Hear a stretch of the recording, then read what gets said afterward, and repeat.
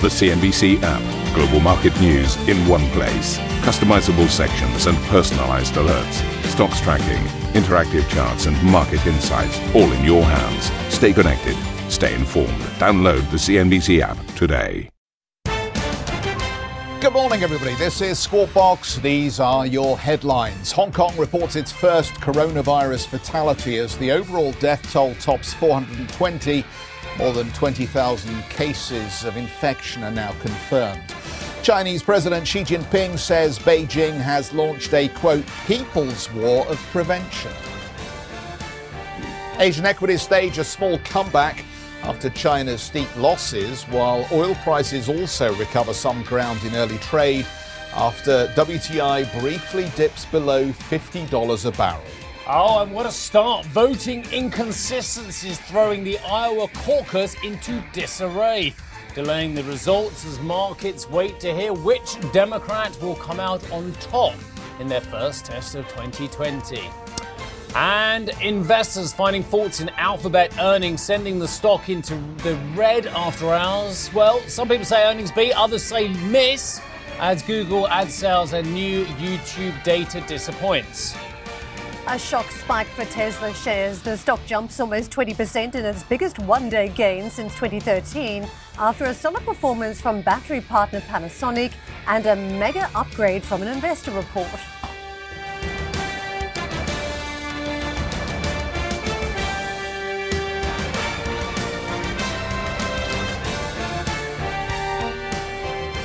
So let's top off the program this morning with the latest from Hong Kong. The territory has now confirmed its first fatality from the coronavirus outbreak, the second death outside mainland China. That brings the overall death toll now to 427, with over 20,000 confirmed cases of infection. Hospital staff in Hong Kong say the victim had a pre-existing chronic illness and had visited Wuhan last month. Medical workers in the city-state have held a second day of strikes. Chinese President Xi Jinping has described the infectious virus as a test of the country's governance, but reassured citizens that the government has launched a, quote, people's war of prevention against the epidemic. Presiding over his second special meeting of the top Communist Party body since the outbreak, Xi also warned that anyone who did not perform their duties would be punished. Meanwhile, the World Health Organization's Director General has repeated recommendations that travel bans are unnecessary, saying the chance of the virus going outside of China is very low. Well, Emily joins us now with more on the developments in Hong Kong. Emily. Thanks a lot. Good morning to you, Jeff. And on those travel bans, this comes as Chief Executive Carrie Lam has imposed some new travel bans and closed up some of the borders here in Hong Kong, leaving only 3 open, and that is Hong Kong International Airport, Shenzhen Bay, as well as Hong Kong Zhuhai Macau Bridge. So the focus is on what's happening over in Macau. Before I talk about the first fatality in Hong Kong linked to the coronavirus, the latest this morning is just about 1 hour ago. Ho Yet-seng, the chief executive of Macau, says he's going to be meeting with the 6 casino operators to talk about closing the casinos for the next half a month. They're considering this closure and they will be reassessing the need for further action. It is a difficult decision, he says, but it is for the safety of Macau people. And this is to do with the 9th confirmed case in the territory. There are 10 in Macau, and that is a female worker at the Galaxy-operated hotel. It is believed that she contracted the virus from case number 8, who is her family member. So the worry is about human-to-human spread, and also now that there is a casino-linked case of the coronavirus as well. So the need for the further control of the virus to spread. And we've got the Chief Executive Ho Yat-seng meeting with the casino operators this afternoon to hammer that out and whether or not a decision will be made. The closure, he says, will be for 2 weeks and then a further reassessment.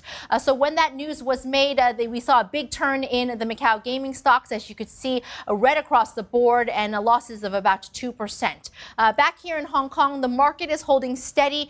We are up about almost 300 points, 26,639. This as health officials in Hong Kong have confirmed that a 39-year-old male patient infected with the novel coronavirus deteriorated his situation and succumbed, so that he is the first fatality first fatality here in Hong Kong and also outside of China, bringing the total outside of China to 2. Details are expected to be announced this afternoon in a press conference by health authorities at 4:30 p.m., so just 2.5 hours from now. What we do know is he is the 13th confirmed case out of 15 confirmed cases in the territory. He was a Hong Kong resident who was in Wuhan on January the 21st. He traveled there, came back 2 days later by express rail and developed a fever on the 31st of January. He had underlying health issues and he also is reportedly to have transmitted the disease to his mother, who is the 15th confirmed case. So fatality as well as a human-to-human transmission. That would be the latest in terms of the coronavirus update from Hong Kong and Macau. We're also looking at what's happening with the markets and reaction to the latest economic figures that came out. A double whammy, if you will. We got the ongoing social unrest coupled together with the coronavirus. Hong Kong Q4 GDP down 2.9% on year for the full year, off 1.2%. We are keeping an eye out on some of the retail stocks as we're waiting for the latest retail sales figure to come out in about 2.5 hours from now, 4:30 p.m. local time, and that should be a very telling story. It won't hold the Lunar New Year as well as the coronavirus figures because this figure is for December, but the number is expected to be weak, which is the trend that we have seen. Interesting, we are seeing in the retail sector, Sasa shares up 3.6%, Prada up 0.7%, and a similar performance for Lifestyle International, which is the operator of the Sogo department stores. So for the most part, the markets are holding strong. This was after a very big sell down in the mainland markets yesterday. We saw Shanghai and Shenzhen, a combined $445 billion in market cap being wiped out. Something like 3,000 stocks had traded limit down yesterday as the market got a chance to come back online following that 6-session close for the Lunar New Year period. And we're seeing a rebound today. The Shenzhen composite is up 1.7%. Shanghai better on the day by 1.1%.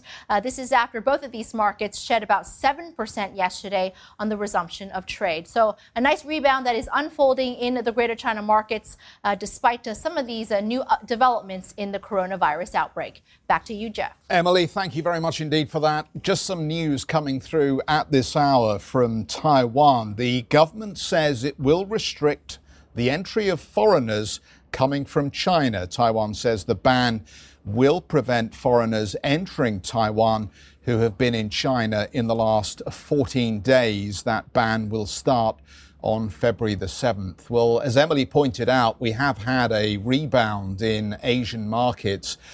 Outside of China, we see some strength as far as Japan, Korea and Australia are concerned. The Nifty 50 also up 1.8% here as we see a little bit of a relief rally, it seems, away from the more difficult news we've had on coronavirus recently. Freya Beamish is Chief Asia Economist at Pantheon Macroeconomics. Freya, I know it's a very difficult question to give a very accurate answer to, but we are starting to get some understanding, I think, of what this now means for the growth outlook for China.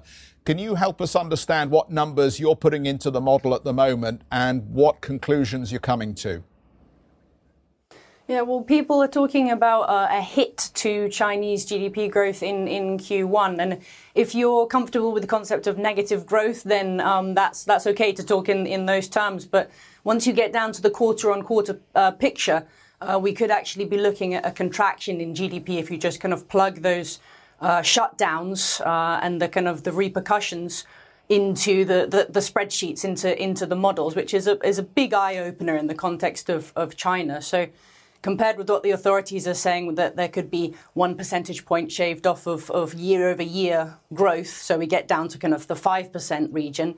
That's already a huge admission from the Chinese authorities, particularly in the year when they've got this long-term poverty reduction goal, during which they need to meet that 6% growth rate. And Xi Jinping is still talking about that. So for the authorities to be saying 5% at this stage is quite an admission. But in reality, growth at the end of last year was already extremely weak. We're thinking in the region of 3.8% year over year. And again, as I said, plugging in those numbers, we're looking at year-over-year growth probably less than 2%. And to be honest, I was probably being a bit timid when I put those numbers in, because when you get those types of numbers popping out of a Chinese GDP spreadsheet, it's quite a shocker. So it is a serious impact that we're seeing in the first quarter of this year, at least. Freya, let me just draw the comparison again to SARS. There have been many comparisons at this point back to 2003. But what is slightly different this time round is the big weighting of the services economy in China, which could no doubt have a deeper V pattern for the economy. Just to talk us through that, because at this stage the market is saying we could get more fiscal stimulus from China, we could get more monetary stimulus. With the services economy, what difference does that make in 2020? Well, as you say, because of that increase in the services economy as a proportion of the whole economy, that means the initial hit is larger than in 2003. And it also means that urbanization is much greater, and there's been a lot more travel, which again is through services. Typically, there's a lot more travel at this time of year, which increases the threat of spread. So there's a lot of considerations to take into account in terms of the change in the shape of the Chinese economy between now and 2003. One kind of positive, if we can find any positives at this stage with regards to the services economy in Q1, is that those people that have been, their companies have been shut down in the first quarter of the year, can now still work from home. Some of those services people can work from home. Ironically, there was even a Stanford study suggesting that productivity can increase for that type of worker. Ironically, as I said, it was a study done on a travel agency. Now, obviously, the direct hit to those types of services is going to fully outweigh any kind of productivity gain that you would get in the first quarter. But so overall, the fact that the services economy is so much bigger is a big dampener compared with 2003. But it goes also beyond the services sector to production of goods as well, because of the extent of the shutdowns. Freya, we've talked a lot about the economics, and if you want to get some water, by all means, while we're talking. But we've talked about the economics. We've talked about what the ramifications could be there. What about the economics plus societal issues could mean for politics there as well? Of course, we have seen very limited challenges to President Xi, to the Politburo over the last couple of years. In fact, they've probably strengthened his position as well. Does this weaken his position domestically at all? It's a huge threat to any politician, and I think particularly in a society where there's not such an easy way of representing discontent. There's no vote. There's kind of shutdown. There's a lot of censorship. And actually, they've tried to keep Xi Jinping out of the news in the past week or so, and he's only just kind of resurfaced again to make a kind of a big statement, I think, today. So it is a huge threat. And as I said, they've got these long-term poverty reduction goals that they want to meet by this year. It was supposed to be a critical year. And judging by their estimates, they were kind of on track to meet that until this virus hit, with the recovery starting to come through in the beginning of the year. So at this stage, I still think that they'll play it a little bit easy on the stimulus side, even into the second half, as they try to claw back some of the growth that they've lost. At this stage, they're still treading somewhat carefully, with the PBOC, yes, making the biggest injection of reverse repos on record as far back as I have data yesterday, and then topping that up with a large net injection today. The important thing to note about these is that the timing of the injection. So this is after the Chinese New Year, and they're replacing the large amounts of liquidity that they pumped into the system before the Chinese New Year holiday. And that's not what they typically do. They would typically be letting liquidity roll off at this stage. They've cut interest rates as well. I think we could probably see them take interest rates lower, probably in those 10 basis point gaps, because it is quite a timid PBOC with regards to the kind of testing the waters first. And they do have this longer term debt problem in their mind, as well as that poverty reduction goal. So they've got a lot to balance, and that makes it particularly difficult in a situation like this. If you enjoy Squawk Box Europe, check out the Brave Ones podcast. The series explores the rise of some of the world's most successful entrepreneurs. Through exclusive interviews with family, friends and colleagues, the Brave Ones podcast features stories of determination, resilience and ingenuity. Available on Apple Podcast, Spotify and Google Play. The Brave Ones podcast, presented by Credit Suisse. Meantime, let's push on and talk about manufacturing in the States, as US manufacturing marked a surprise expansion in January on the back of 5 consecutive months of contraction.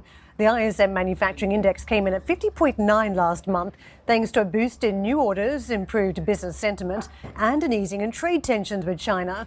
However, analysts warn the rebound could be short-lived as the spread of the coronavirus risks disrupting US supply chains. And that's the problem, isn't it? How much faith can we put in this data that's been crossing at the moment? Analysts warn. I'm fed up with analysts warning. What about the substitution effect? Surely if they can't import Chinese goods and you've got the US consumer going great guns, then surely US manufacturing industrial has to pick up. I'm just chucking it out there for you, analysts warning. You normally spot everything coming, don't you? Until you don't, of course. Here's where the market did and performed yesterday, up 122 points on the Nasdaq. Good in-session gains for the likes of Tesla, which has caught a bid. And gosh, those 12% plus of shorts out there are getting squeezed aggressively. How long can you maintain your short with that kind of momentum to the upside is a big question, but you may well prove to be ultimate right, but you've got to have deep pockets with your margin calls, haven't you? Here's the S&P, up 0.73 of 1%, and the Dow Industrial Average up 0.5 of 1%. And here's the point, despite everything, the Dow is still only 3.3% off record levels.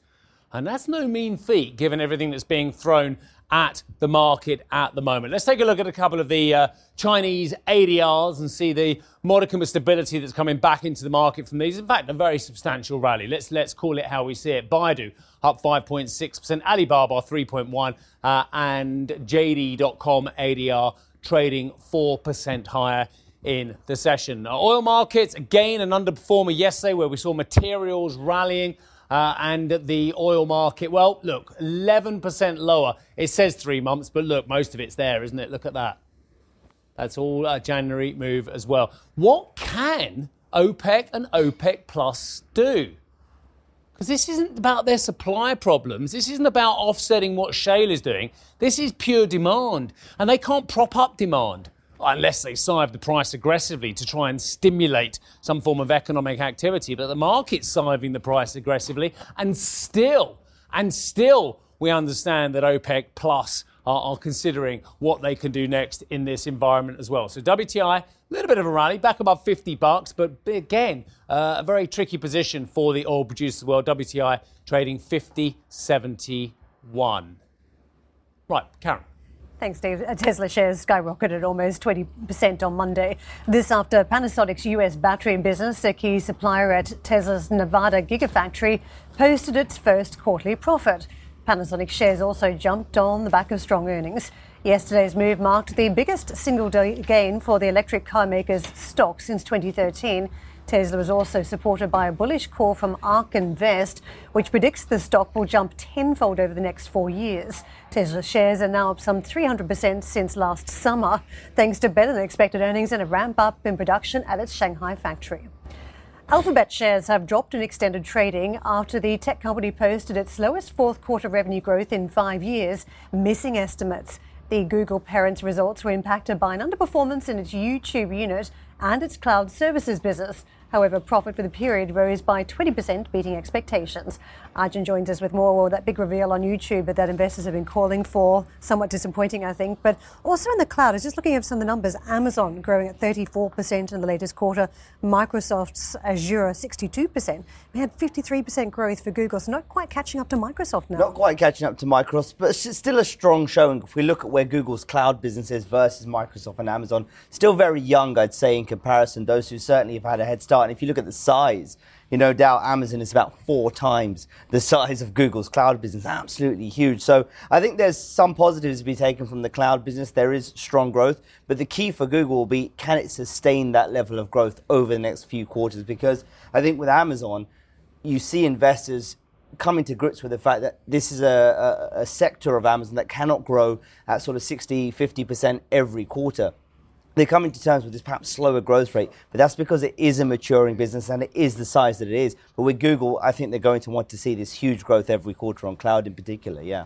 YouTube. Now, there were big calls for a reveal on how many subscribers, what the growth rate was. I think investors were a little bit disappointed. They thought the earnings would be, or the revenue numbers would be a little bit higher at this point. Slightly higher, I thought, yeah, they'd be, particularly because there's been shrouded in secrecy for so long, the YouTube business. I think they thought that perhaps it was bigger than it was. But again, I would say that, it's still a very strong sort of showing from YouTube. I think also the fact that Sundar Pichai, the Google CEO, did reveal that they now have 2 million YouTube TV paid subscribers also shows that they're getting to grips with this sort of recurring revenue. But again, I think on the YouTube front, there were higher expectations for that. What, 25 billion being the top number, and then you've got absolutely. 15 billion annually. So yeah, a little bit of a miss on that count. Yeah, and I think the fact that it has been sort of, not broken out for so long brought a lot of these wild guesses to the market. I think given that long term, that clarity on YouTube is probably welcomed at the moment. If your growth is slowing from 39% to 22% and you extrapolate that over the next 2 quarters, should we be worried? And don't get me wrong, we all know that Alphabet is a cash-making machine, has had stunning growth and has probably deserved its extraordinary performance. But again, if we are to extrapolate the raw data, which is the non-advertising business, a fifth of the group total, slowing to 22% in the final quarter from 39%, have we got a problem, Houston? There's certainly a concern, Steve, and I wouldn't even discount the advertising, because if we look at the advertising, even the core advertising business slowed down, sort of 16% growth versus the 20% we saw in the same time last year. So it looks like on many fronts there is a Google slowdown going on, and on top of that, you've got to add in all the regulatory concerns. We were talking about this last week with Facebook as well, that headcount increasing to deal with all these privacy concerns. YouTube currently facing an antitrust probe in the US from the Department of Justice as well around various areas, search, advertising, and its Google Android platform. So I think this year could be pretty rocky for Google. I mean, even last year, I'd say, even though you saw that stock up quite significantly in the year, it was a bit of a mixed bag for Google. And I think going forward, if they're going to continue to see that share price climb, they're going to have to beat the market significantly and be able to show that they're going to deal with all these headwinds coming forward that could hit their growth numbers. Exactly 5 years ago, almost to the day, in fact 2 days out, the 6th of February, they were $533.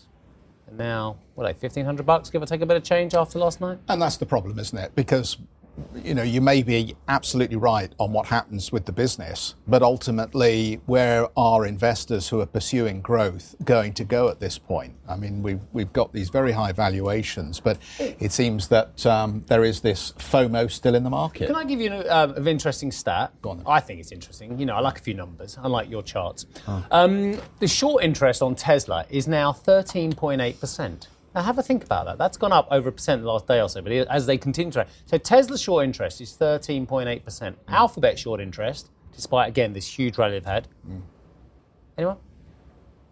2? No, yeah, you're kind of right. 0.9 of 1%. So isn't it amazing how the investors are looking at these two amazing companies, and they are both amazing companies, whether they are profitable or not in one case, but one of them's got a 14% short interest after a meteoric rally, and the other one's got a 0.9 of a short interest after a meteoric rally. They're both momentum stocks now, aren't they? And if you're going to see a trade around them, around ETFs and all the herding in one direction, you don't want to be short some of these names. You might have wanted to be in the past around price recognition. Yeah, although that just reminds me of that old Sesame Street song. One of these things is not like the other.